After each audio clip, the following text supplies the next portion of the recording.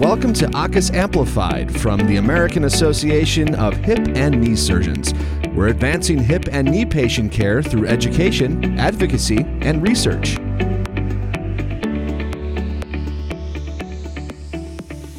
Welcome to the American Association of Hip and Knee Surgeons Young Arthroplasty Group podcast, the Augment. I'm Anna Cohen-Rosenblum, an academic orthopedic surgeon at Louisiana State University, where our department mascot is an alligator who is very tired after getting back from the AAOS annual meeting. I want to shout out to Jeff Stambo, who asked why I keep making alligator jokes when LSU's mascot is Tigers. And apparently there's some kind of Florida football team that is the Gators.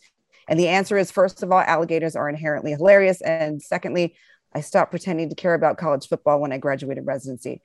I have no conflicts of interest with any of the authors of these studies or the devices discussed. I'm Mark Mildren. I'm in private practice in Eugene, Oregon at the Slocum Center for Orthopedics, where we are perfecting total knee arthroplasty techniques on people and Sasquatch-like beings. I have no conflicts of interest with the authors of these studies or the devices discussed. I'm David Landy, an academic orthopedic surgeon at the University of Kentucky. And as a former junior resident to Dr. Rosenblum, we'd just like to clarify that she stopped pretending to care about college football and mascots well before residency. I also have no conflicts of interest with the authors or the studies or devices discussed. So today we are extremely honored to have Dr. Christopher Pelt join us for today's podcast. Dr. Pelt is a Pacific Northwest native, having done undergrad at UW in Seattle, having done medical school at Creighton, Nebraska, residency and adult reconstruction fellowship at the University of Utah in Salt Lake City. He currently practices at the University of Utah, where he is a tenured associate professor in orthopedics. He's the medical director of the orthopedic and trauma unit at the University Hospital and is the chief value officer for the inpatient orthopedic service line. Dr. Pelt, thank you so much for joining us today. We really appreciate having you on. Of note, Dr. Pelt is prolifically published in multiple areas, including studies regarding the anterior approach, infection, partial knee replacement, patient activation, materials, and my personal favorite study from his bibliography is a brief preoperative mind-body therapies for total joint arthroplasty patients. And I remember this study because it was at ACUS 2 years ago, and Dr. Gillen got up and he was like, "So I'm an orthopedic surgeon. There was some weird stuff going on here. And I'm just going to tell you, I'm an orthopedic surgeon and this study has some great stuff." So Dr. Pelt, thank you so much for joining us today. We appreciate having you on the podcast. Well, thanks so much for having me. I really appreciate it. Yeah, that's quite the introduction. You like the mindfulness study. I'm glad to hear that. Do you use those techniques, Mark? All the time. Absolutely all the time. It's all about centering. And in the Pacific Northwest, we are all about getting the Zen right. Some people do the alignment of the total knee. Mine is the chi alignment. And you got to get that chi really flowing through that total knee, and then you get the perfect outcome. That sounds very Eugene-like. Yes. Nice. And you guys did a lot of interesting stuff. I think I remember also at ACUS a study about online reviews. Was that from your group also? Like online reviews of orthopedic surgeons and surgery offices, if I remember correctly. Yeah, we did some Press-Ganey stuff talking about the value of Press-Ganey scores and how they don't necessarily correlate to outcomes. The University of Utah was one of the first actually academic institutions to publish online patient comments and ratings and ranking scores. So yeah, we've led the way in that very fun field of patient-reported outcome or patient comments, I guess. Yeah. All right. So I'm going to start by discussing a study that Dr. Pelt co-authored called Extended Oral Antibiotics Increase Bacterial Resistance in Patients Who Failed Two-Stage Exchange for Periprosthetic Joint Infection from the Journal of Arthroplasty earlier this year. So in short, the study is a retrospective review of over 200 patients who had a two-stage exchange for chronic PJI over a 5-year period and comparing those who got at least 2 weeks of PO antibiotics after their replant versus those who did not. And they looked at resistant organisms and also recurrent infections. They found that prolonged oral antibiotics after this two-stage implantation was associated with increased development of antibiotic-resistant organisms compared with those who did not receive prolonged antibiotics. Of note, so the group that got the prolonged oral antibiotics was 158 versus the ones that didn't was 53. So there were a lot more people who got the antibiotics. And interestingly, the pathogen associated with recurrent infection and failure often, in almost all cases, was different from the pathogen from the first stage. The authors point out there may have been a selection bias since those who received extended antibiotics may have been perceived at higher risk, although there was no statistically significant difference in the recurrent PJI rates. So I guess I had a question to start with for Dr. Pelt. Kind of what was the impetus for the study? Is this something you noticed that your colleagues were differing on? Is it something that you wanted to explore further? Like, how did that idea come about? This came from our infectious disease doctors who are amazing. We have two orthopedic specific infectious disease doctors that work side by side with us during our clinics. They're in a hallway right next door, seeing our patients coincidentally. It's amazing collaboration that we have. They're really good at what they do. And, I sometimes think we undervalue the role of our infectious disease colleagues of just being in charge of giving the antibiotic after we're done with the surgery, but they make a lot of thoughtful decisions and analysis. And one of the things that they had been recognizing was this trend of any of the failures having a resistance profile that was different than that is typically seen in the normal institutional antibiogram. We typically, as a result of the Meningini study and the multi-center trial, we're using doxycycline, and it's a very well tolerated antibiotic, but there is a resistance profile that was being seen more commonly in the recurrent PJIs. And I had no idea, but they brought it to our attention and said, we ought to go back and look at all of these PJIs. We chose 5 years because it was a convenience sample. As you mentioned, high-risk patients in the early time frame were probably more likely to have been receiving the oral antibiotic extended prophylaxis after reimplantation. And that was simply as a result of knowledge of the results of the studies. As we became aware of it, I don't know that we ever formally protocolized it. And as we stated in the manuscript, it was a little bit at the discretion of the attending surgeon. I don't know that I ever remember at the end of every surgery saying, yes, this person is absolutely getting doxy. I think that the protocol was sort of implemented slowly. So at the 2017 timeframe, it was sort of, we're seeing this as a possible thing that we ought to be doing. And the high risk patients, for sure, we were putting it on. As we moved through those years, and as written in the manuscript, we went to nearly 100% of our patients were receiving it. So as they were seeing the differences in resistance profiles, they brought up the concept of let's go back and do a retrospective review and see if this is really something that's statistically significant or if it's just something that I'm making up. And so it was our infectious disease colleagues that brought this up to us. That's great. So what do you do now? Has anything changed as a result of the study? Do you assess each two-stage individually and decide whether they should get antibiotics after, or how does that process work now? Yeah, so there's a lot of interesting findings that actually very much mirror the results in several other publications in PJI literature, that including failure of successful treatment rates in the 15 to 20% range, 85-ish% has been a pretty reasonable, despite all the things that we've been doing, success rate that we've seen in two-stage approach for treatment of PJI. So we pretty much mirror that. You mentioned that we weren't statistically significant, and that is true. It was a trend towards it being lower in the patients that did receive the extended oral antibiotic prophylaxis group.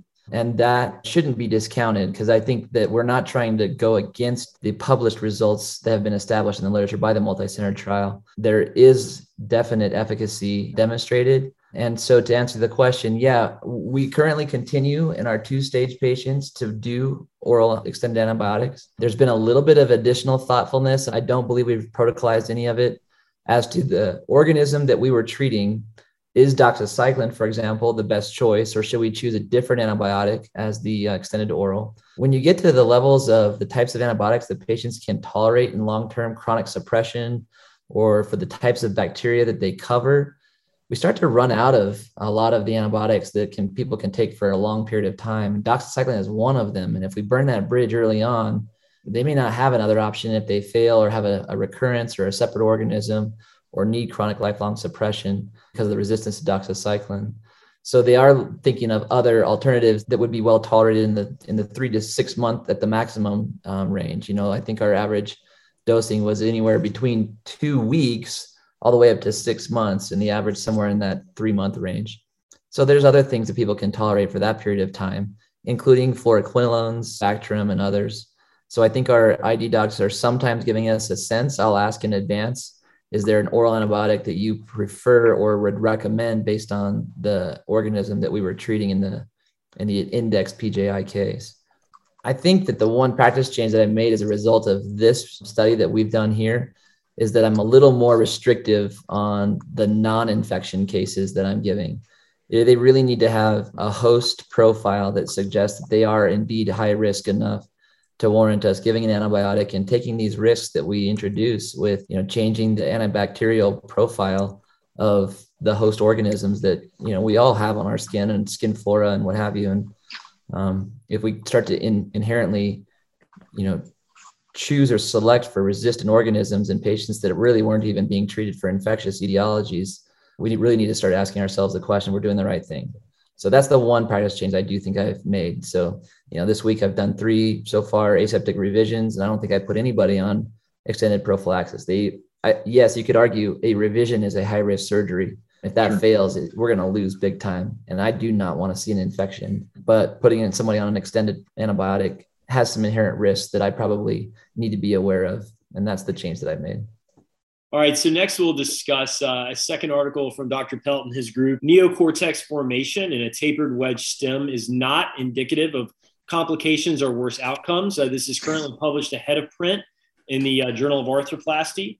In this study, Dr. Pelt and colleagues retrospectively reviewed 825 patients who underwent total hip arthroplasty at their institution using a specific tapered wedge stem, and who had at least 1 year of postoperative follow-up, including PROMIS physical functioning scores and a radiograph. They measured the radiographic prevalence of neocortex formation, defined as a visible sclerotic margin adjacent to the hip prosthesis, and they measured this across Gruen zones. They then looked at whether the presence of a neocortex was associated with complications, physical functioning, or the radiology read. They found a neocortex was present in 68% of patients and was most commonly seen on the lateral radiograph about the distal stem in Gruen zones 10, 11, and 12. The presence of a neocortex was not associated with complications, including revision surgery, though neocortex formation was associated with higher physical functioning, female sex, and lower BMI, though these associations were of weak to modest strength. Despite the lack of associated complications, 7% of radiographs with neocortex formation had a radiology read consistent with loosening. So, first, I guess I'm going to start out with a similar question as Anna. I was hoping you could just kind of tell us a little bit about the motivation to do the study.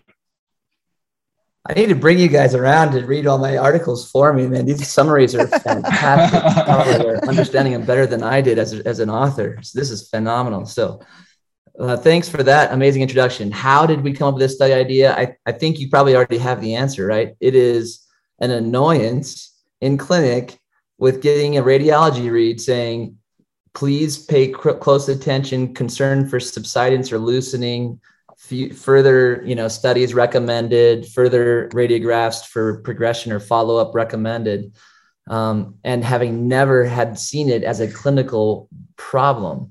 So that was one side of it. The other side of it was I see it all the time in clinic, and I read all my own radiographs along with our residents and fellows and everybody in clinic with me, my PAs, and people will notice it. And so do I. And so it's like, well, we should describe this just a little bit better and not just say, yeah, that's a normal thing, don't worry about it, but try to identify how prevalent is the finding and then really try to do something scientific with it, correlate it to an outcome, whether there is an increased risk of complications, revisions, fracture, are these loose implants or not?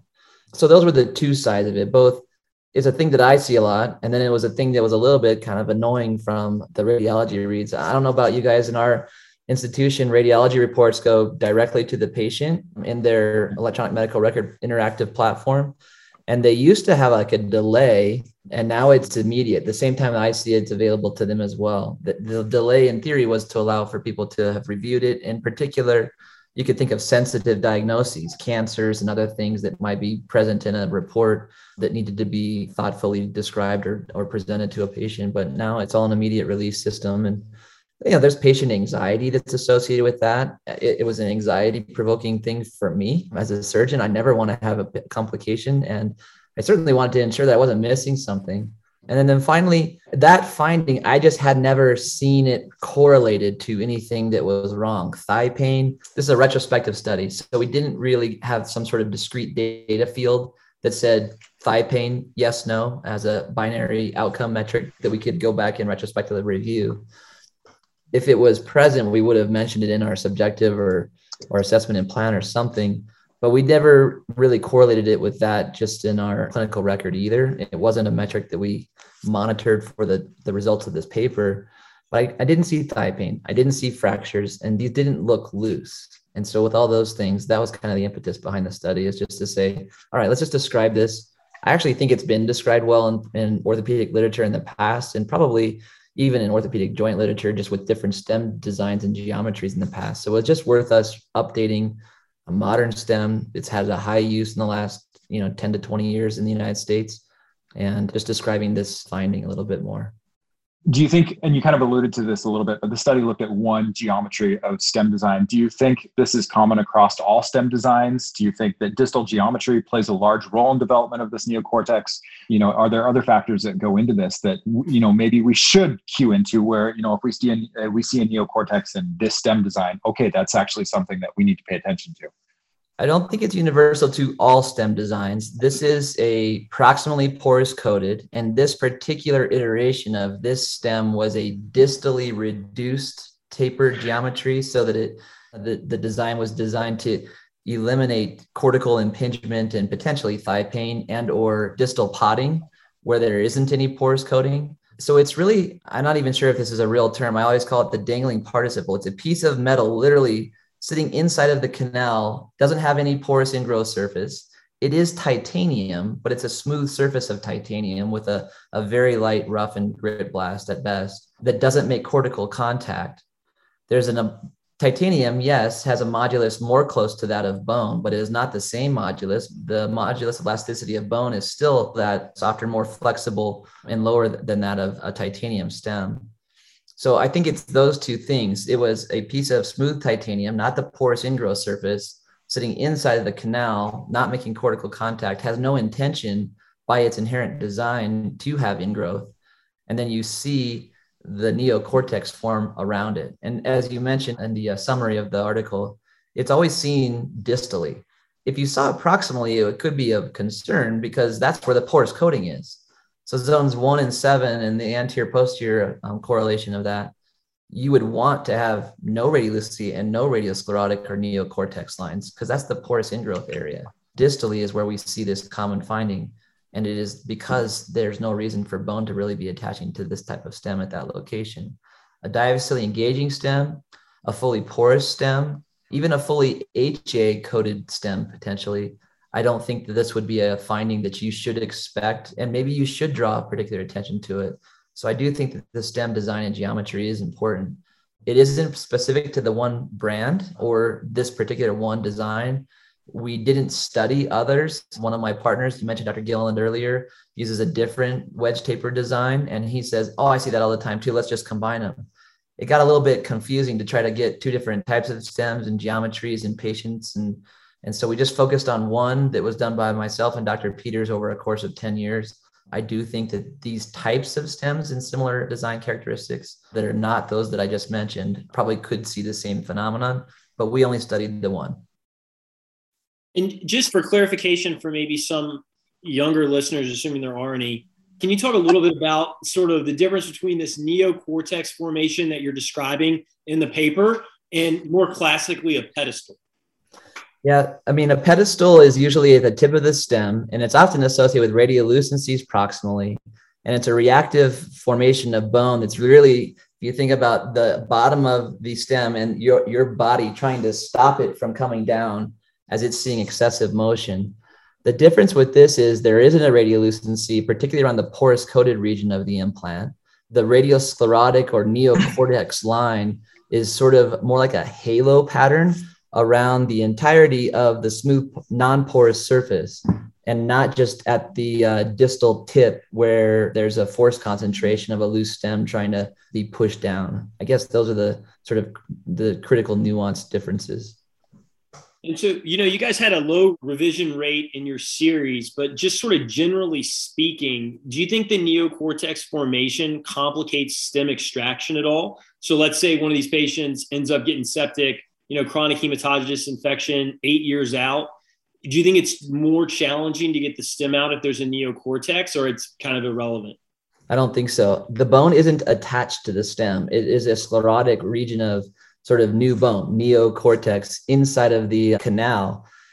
And all of us have done residencies in trauma. Some of us still take trauma call and do nail extractions. You take a titanium nail out of the intramedullary canal, there's a neocortex that's left behind.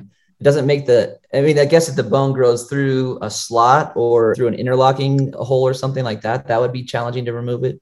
But you always see that when you remove a nail like that, you leave behind a perfect negative impression mold of neocortex in the inside of the medullary canal.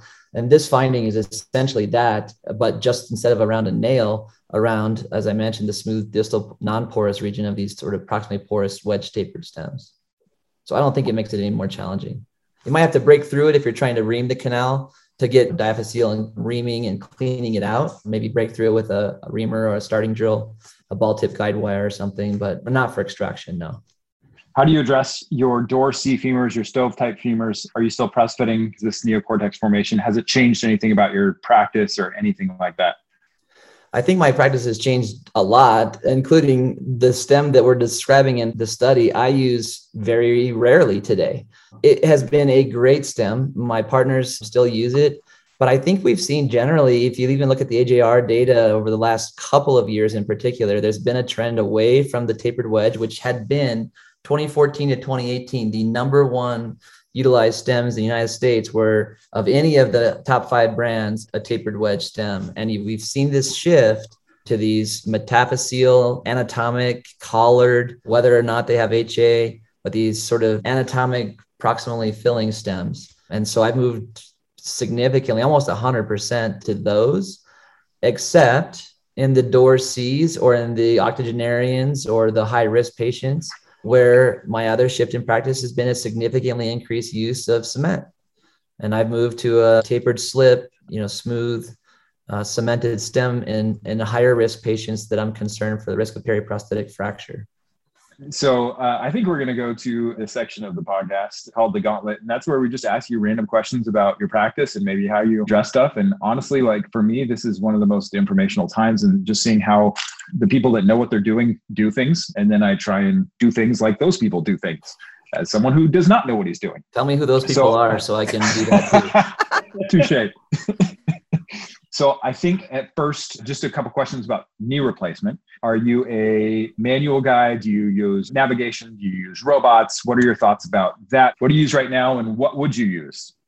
Wow, this is going to be a loaded question. So my current use of technology in knee replacement is pretty limited. I have used routinely in the past couple of years a robotic technology that I've moved away from. I do use an accelerometer-based pod type of tool for navigation of the femoral center of rotation if I have retained hardware or some deformity that makes it challenging to use intramedullary guidance currently. My interesting thing that I took away from the use of robotics was, as a measured resection trained surgeon, I started to use the robot essentially to fix a flexion gap in the rotation of the femur.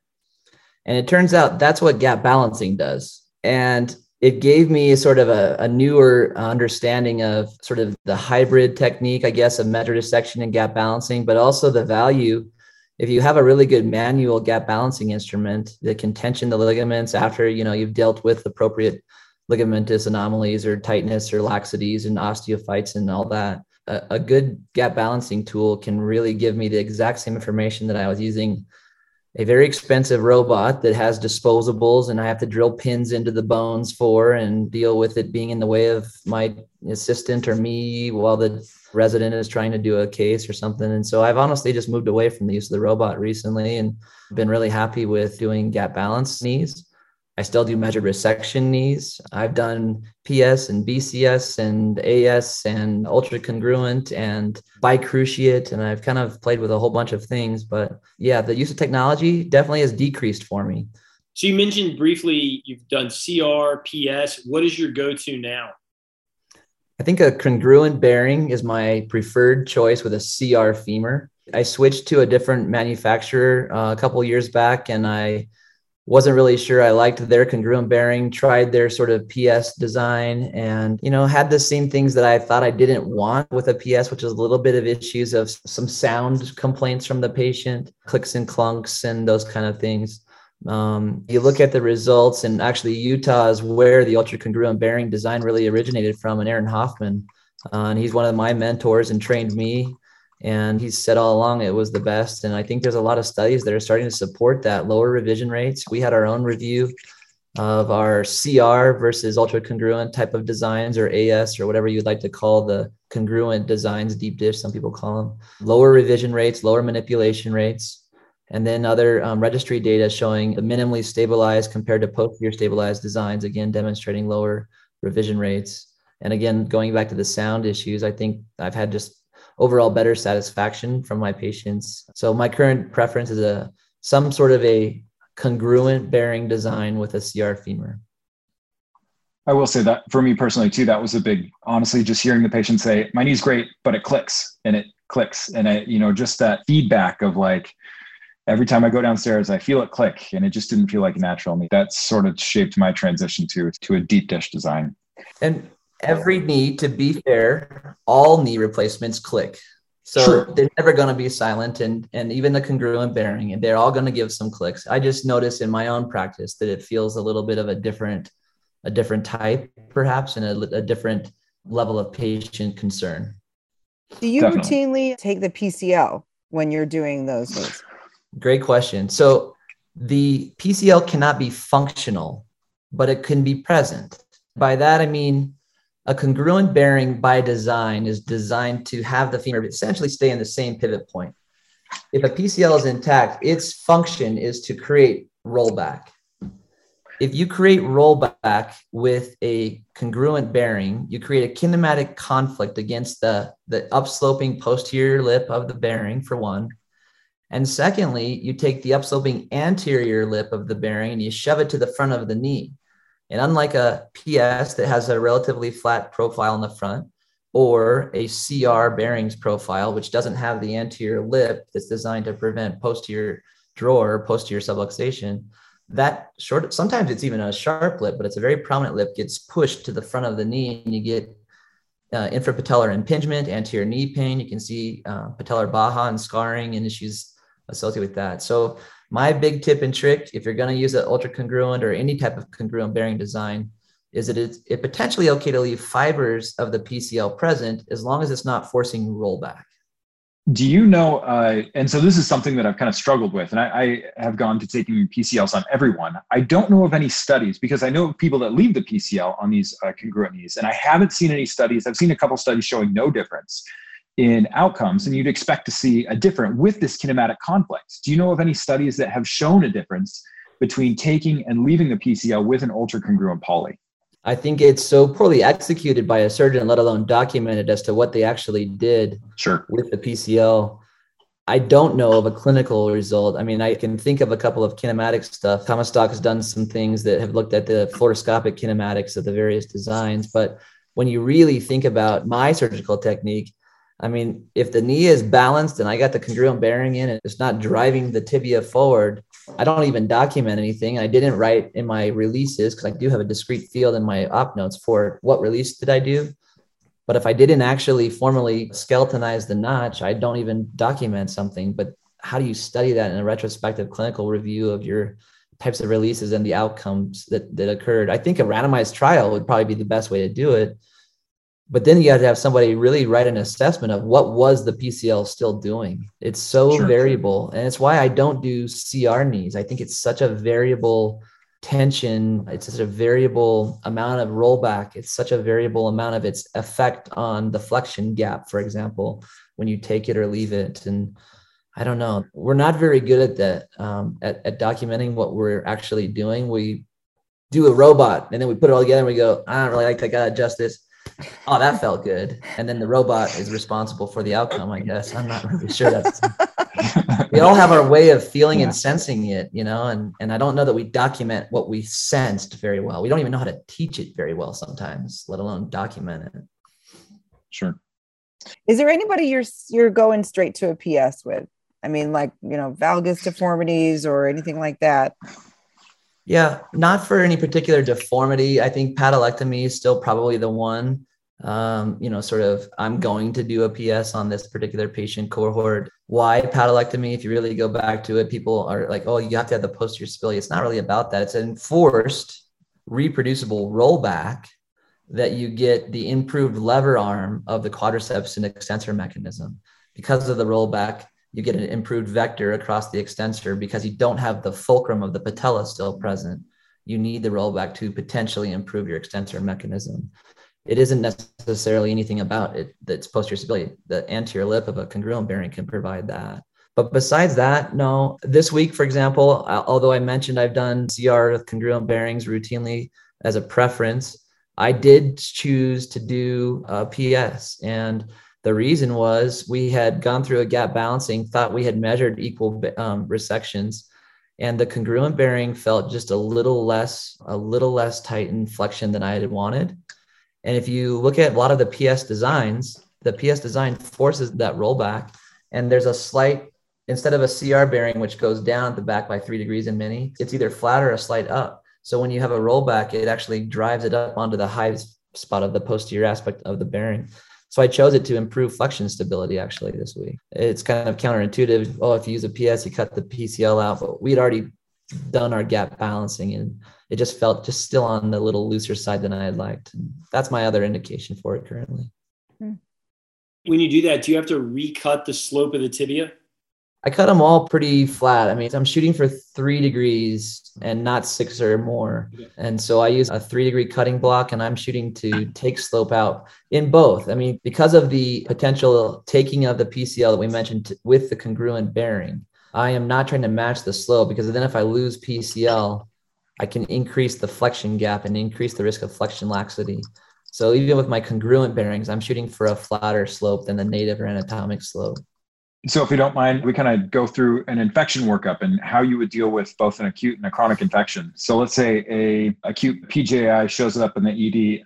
Let's start with maybe 2 weeks of symptoms. You're, obviously planning a one-stage washout. First question, do you wait for cultures before you do surgery, or do you do surgery the next day in the absence of speciation of cultures? So on the occasions where I made a decision to do a debridement and retention, I sort of think time is of the essence. I do think it's nice to know speciation and sensitivities of the organism, but I'm kind of a biofilm freak and I'm thinking about just like the logarithmic continued reproduction of this bacteria sitting in the knee for the longer that I wait. So I tend to get to it as quickly as possible. Once I made that decision that this is a candidate for debridement and retention protocol, I go back to the hospital that night. I won't do it at 2 a.m, but I would do it that evening if I've decided on that's the appropriate treatment for this diagnosis, or the next day. And I have not tended to favor the idea that somehow identifying the organism is going to change it. My surgery is really not all that different. In my debridement and retention, I'm not really selecting for some sort of antibiotic to implant. They can figure that out for the parenteral. Yeah, I throw some powder in, but I throw Vanco powder in. And usually we had a shortage of tobramycin, interestingly. We've gone to ceftazidime powder. So I might throw a gram of each of that at the most. But the debridement and retention is an entirely, not a minuscule, but it's an entirely mechanical process that I don't think makes much difference if I knew which bug it was. Do you mind kind of sharing what your washout irrigation solutions are? What do you do for those dares as far as, what you wash out with? Do you use bioabsorbable beads? Do you use any of the acetic acid compounds? What's your washout? How do you do that? Yeah, that's a great question. And I think we all know that there's not amazing science to guide us right now. The best possible data that we have is right now, it's coming from our retrospective data on primaries and which irrigant solution. And the most recent consensus and most recent publication on this issue was dilute betadine. Well, in the case of a presence of infection in biofilm, I've tried to go through a little bit of thoughtfulness on what's going to disrupt biofilm, kill bacteria, not be overly cytotoxic to native host tissue. But at the same time, I'm not all that worried about that issue because it's only going to be there for a few minutes and then we're going to wash it out in between. I am trying to mechanically disrupt everything that I can. So a radical synovectomy We've even thought and sometimes have used methylene blue to stain it. I learned that from the plastic surgeons in like decubitus ulcer debridements. And you can stain the synovium. That way you see that you got everything. More often than not, you can tell without that though. There's also been some studies talking about that it can stain biofilm on our implants. So you can see if you get at it. Do you mind kind of going through, so the methylene blue, do you inject that pre-op and then? Yeah, before you make the okay. capsulotomy, you can open the skin and then inject it through the capsulotomy. You don't want to get a tattoo in the skin, I don't think, but yeah, you could inject it through a sinus, I suppose, if you had a draining sinus as well. So that would be what I would do. I haven't done it routinely, but we've played around with that as an idea to kind of identify the tissue that you know you have to take out. And then besides the taking everything out, there are some places that you don't feel comfortable or you don't know if you already took it out, like the back of the knee. It starts to look really scary. I tend to use thermal treatment on the back of the knee. So that's one of the rare occasions in knee surgery that I'll use an irrigating bipolar device of some sort. I don't have science to prove that either, but it makes sense to me that if it's getting hot enough to make my tissue burn or some other tissue burn, it should kill some organisms. So in areas where I'm really worried about debridement, a little bit in the hip as well, around the sciatic nerve or on the posterior capsule where you're not sure if you can take that tissue, I'll use that for thermal treatment. And so then you asked about the irrigants. So then we'd spend no less than, I feel like 45 minutes, it's probably 15 minutes per irrigant. We've started with a dilute chlorhexidine. It's a soap, a surfactant, and an antiseptic. And so we think that we can break the surface tension. And then we use mechanical scrubbing. I use sterile toothbrushes in addition to those things that you get out of the scrub sink and you pull the sponge off and use the other side. It's the best thing that I can find with a sterile toothbrush to get in the nooks and crannies. Although you do have to be careful not to let the bristles start breaking off because they wear out just like they wear out at home. Then we irrigate it all out. And then we do Dakins with a bleach solution currently, dilute Dakins. And that is an oxidative process. And so it takes very quick. And again, let's try to be cytotoxic and shock it. We have thought of the acetic acid compounds instead of the Dakins. Dakins was used at our institution a long time ago and kind of stuck. I don't think many of my partners like using it, but I'm still sticking to it so far. Irrigate all of that out. Then we use a betadine and peroxide solution where we make the dilute betadine and then add some hydrogen peroxide. That creates bubbling. It looks like it's killing stuff when you can see all these bubbles. That's really, I think, beneficial. And then the other half of the dilute betadine, after I irrigate all that out, then we're kind of done. We've done a double drape and we've had a back table of all clean instruments, and then we change everything. At that point, I'm saying I spent 45 plus minutes with 3 different things that are killing everything that I can think of. The last thing I want to do is take hands that just have had pus all over them and then grab a new poly and shove it back in there. It's almost like a whole lot of work for the last 10 seconds of the surgery. All right, now we're going to stick the poly in and close. But it seemed like it makes sense to us to decrease bioburden around the field where you're getting ready now to say, this is clean and I'm going to close this up and give it to the patient for the rest of their life again. So we usually will take our dirty drapes down. We've usually double draped so we don't have to like take everything down and then re-drape. We do a double drape and then take that away. So we're left with clean drapes. We scrub out really quickly and scrub back in. And then the back table is already brought over. So we're just using clean instruments to finish the case. What do you use for your leg positioner, by the way? If you're double draping, how do you do that with a leg positioner? I know it's So we have 2 of them, but you use one on top of the dirties, then you get rid of it, and then you use a clean one on the second drape. I use a DeMayo. It is the easiest one for me. Some of my partners use the Alvarado. They all work. I think you could do it all the same. Okay.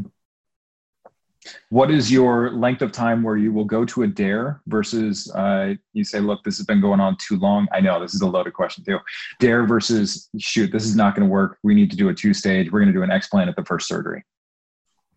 So many factors. You know, you asked earlier about would you do a DARE if you didn't know the organism. Well, there are certain patients where it sure is helpful if I have a resistant organism, a type C host, and a duration of, if we're talking about a chronic setting, so later than a year out from surgery, but an acute hematogenous, you know, the duration, is it 2 days? Is it 2 weeks? Is it 3 weeks, 4 weeks, 6 weeks? I definitely err on moving away from DARE with knowledge of resistance with a poorer host. That's the one that's the hardest thing to make a decision as a surgeon. we often say this sick old patient probably can't tolerate us doing a big old surgery on them. We should just do a washout. That's the same patient that's probably at the highest risk for failure. And they're at the highest risk for having a complication if we have to take another whack at them later down the road. And so on those patients, I would much rather be thinking of doing an explant and like a 1.5 stage, or, the permanent spacers, whatever they're calling them, destination spacers, doing it a little differently, but high dose antibiotics. I haven't heard a destination spacer before. That's fantastic. I'm going to start. That's awesome. That's wonderful. Yeah. I guess one question for a destination spacer, what are you using for your construct? Are you using an all poly tibia? Do you use dowels? Are you using revision stuff for your femur? What do you use if you're making a 1.5 stage? Articulating spacer with a CR femoral component. Even if it was a revision with bone loss, you can make it up with the cement-laden antibiotic as an augment on the femoral side. The tibial side, I just use that congruent poly we talked about earlier, and I drive a stymon pin down it and create a cement dowel underneath it. So my partners use the all poly tibia as an alternative option. The implants that I've traditionally used didn't have until recently all poly tibias, and so I hadn't used them before. But yeah, I use dowels on both sides to get a little better fixation.